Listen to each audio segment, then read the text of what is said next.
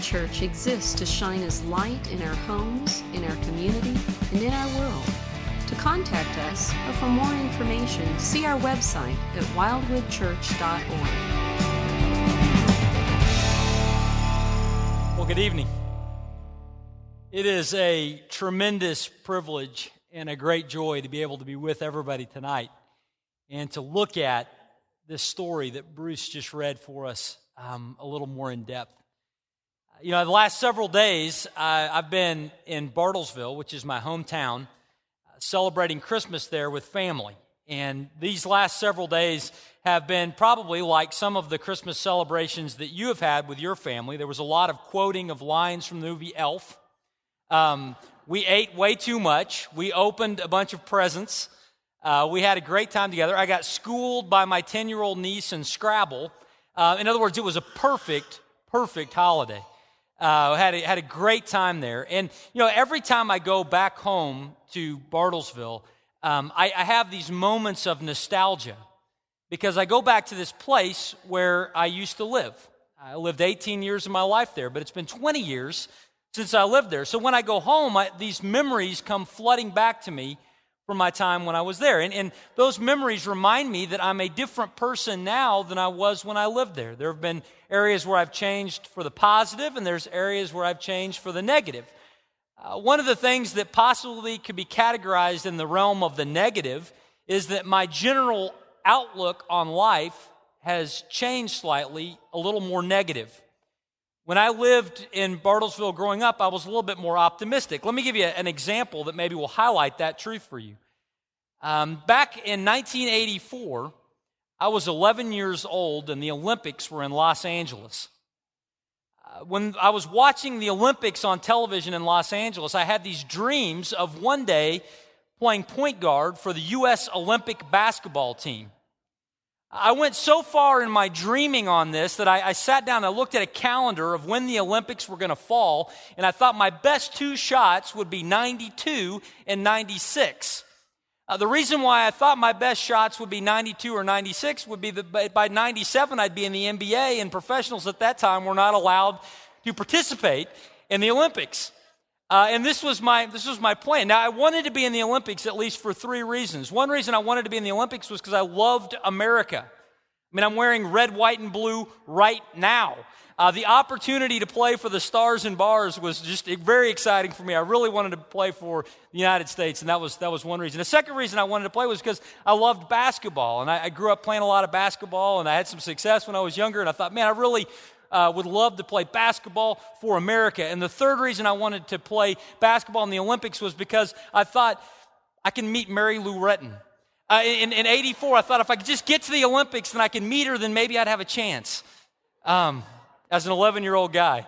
But you know what happened over time was the more and more time went on, the more and more I got acquainted with my own limitations.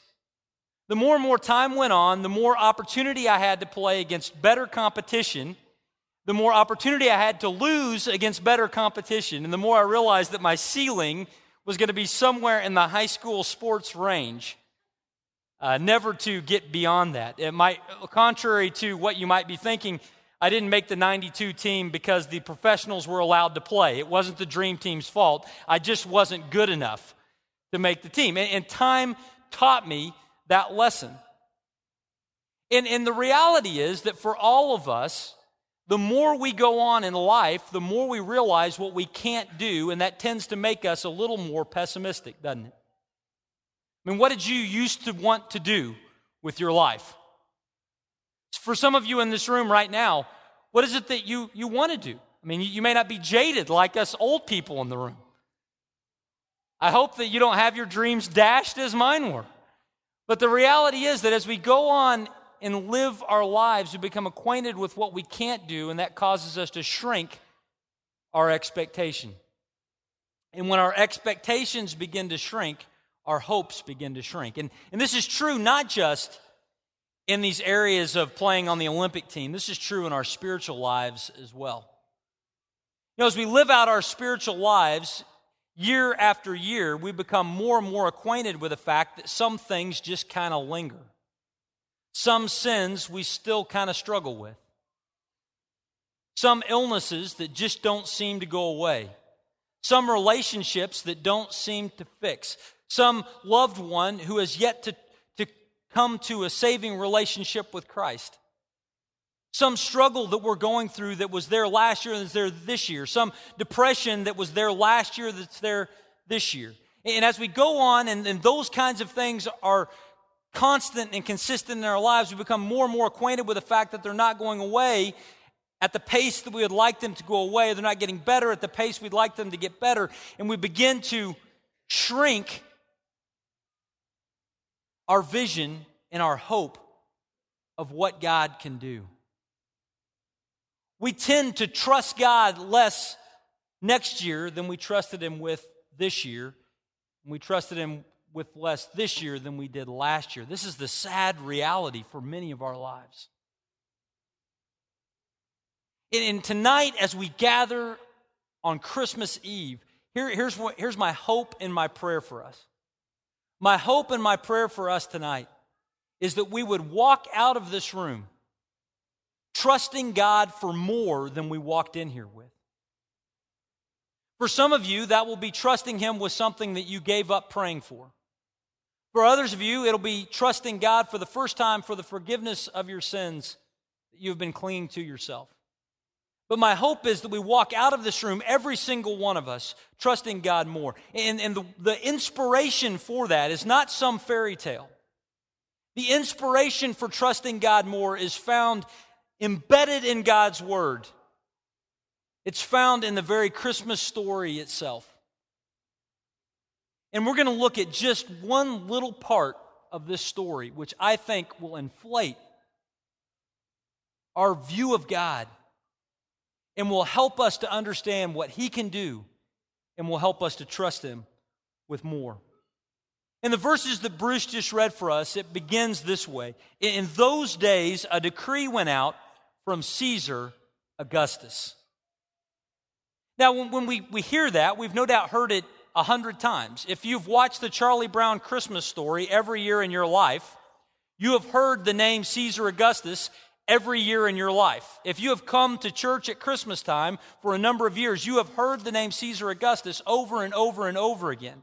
But have you ever thought, who was this man? Who was Caesar Augustus? Well, Caesar Augustus was a man who was not born named Caesar Augustus. He was a man who was born in 63 BC with the given name Gaius Octavius. And Gaius Octavius grew up, and he was very good at fighting. He was very good at being a soldier. He was very good at leading other men. And so he, at a very early age, by the time he was 18, had a role of leadership in the Roman army. And he was so good at his leadership, he garnered the respect of his uncle, who just so happened to be the dictator of Rome, a man by the name of Julius Caesar. And Julius Caesar had no children of his own, and he was so impressed with his nephew, Gaius Octavius, that he wrote into his will that Gaius Octavius would be the heir to both his material fortune as well as his political successor. Julius Caesar wrote this into his will, but he told no one of that decision. And the famous event that happened in 44 BC was that some jealous members of the Roman Senate attacked Julius Caesar and killed him on the Ides of March. And upon his death, Gaius Octavius was summoned from Spain, where he was training with troops, to come back to Rome and to hear a reading of his uncle's will. When he heard the reading of his uncle's will, he found out that he had been posthumously adopted by the great Julius Caesar, and upon hearing that, he changed his name to Gaius Octavius Caesar. And he began his role as leader of Rome. A few years later, the Roman Senate, feeling bad about the death of Julius and fearing the uprising that was happening among the common people against the Senate as backlash to the death of Julius Caesar, decided to make Julius Caesar a god.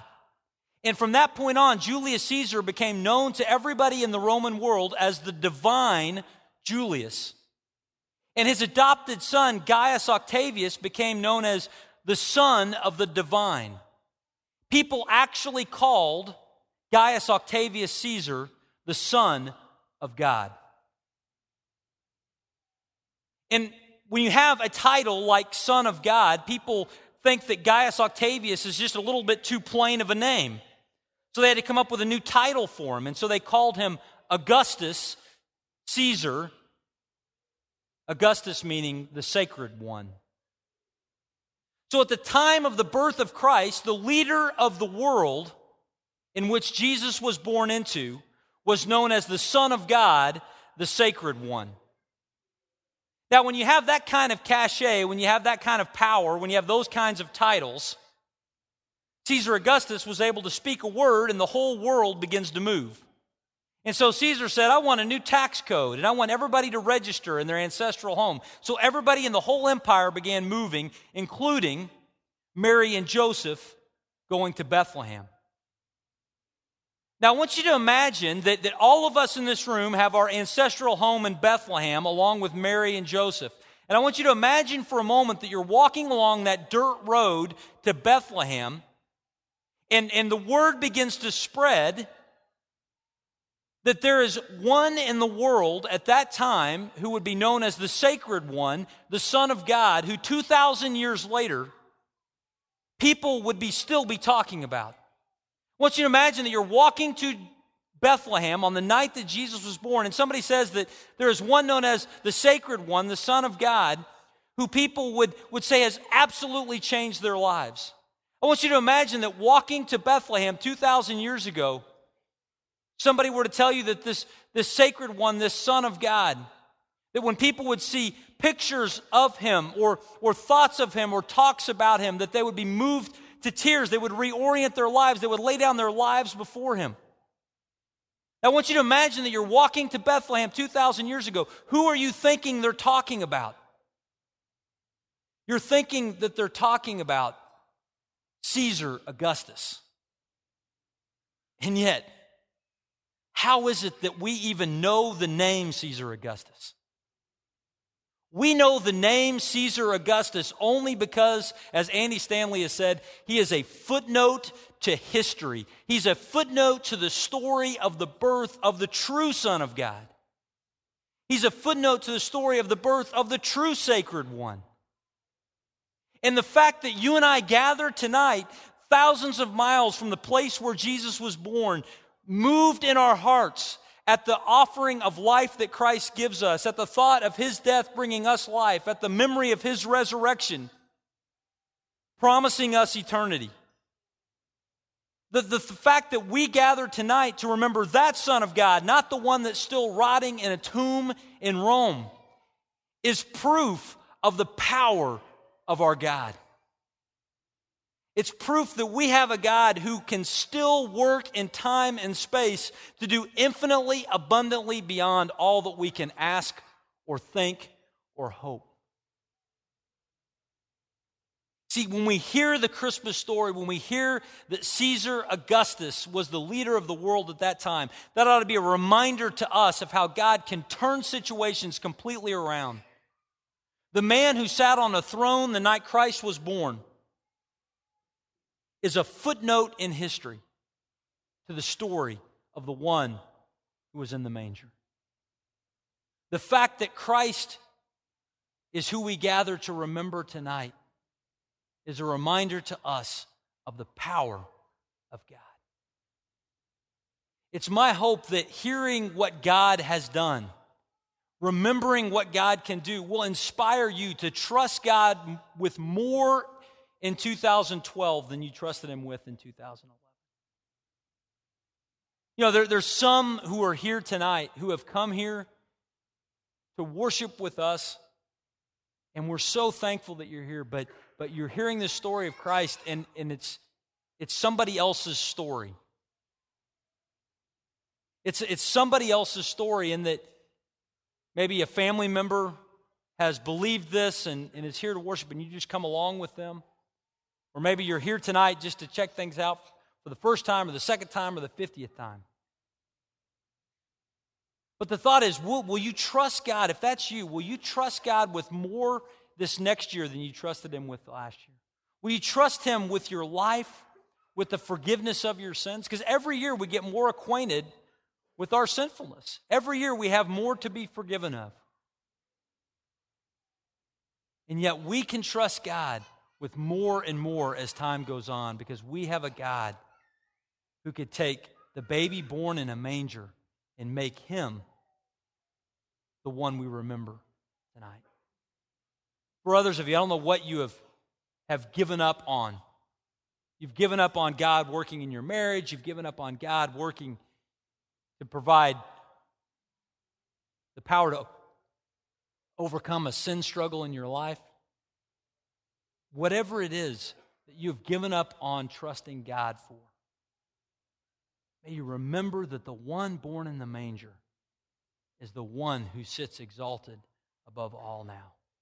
The God who can do that is the God who can do more than you can ask or think.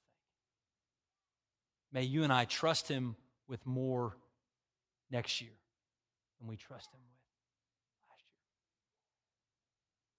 You know, Jesus came, the Bible says, to be a light that was shining into a dark world. A light that shines into the world, that helps us to understand life, that helps us to understand who God is. It helps us to understand our sin and our need for a Savior. And that image is one that we talk about, but we don't always see. And for many, many years, Christians have gathered on Christmas Eve and lit candles as a visual reminder that we can see that the God who can do infinitely abundantly beyond all that we ask or think can do that right now in our world as he shines his light through us. So we're going to conclude our service now by singing the song Silent Night and lighting candles as a demonstration of what God has done and what God will do, the light of the world. I'm going to light this candle now and invite our ushers to come forward.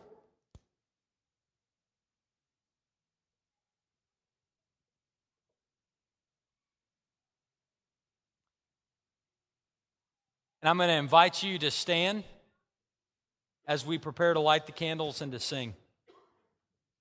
As the guys will come down the middle aisle and light the candle on the end, then you will light the candle of the person next to you. If you are the one who's holding the candle that's not lit, you'll bend your candle to be lit by the person whose candle is lit. Silent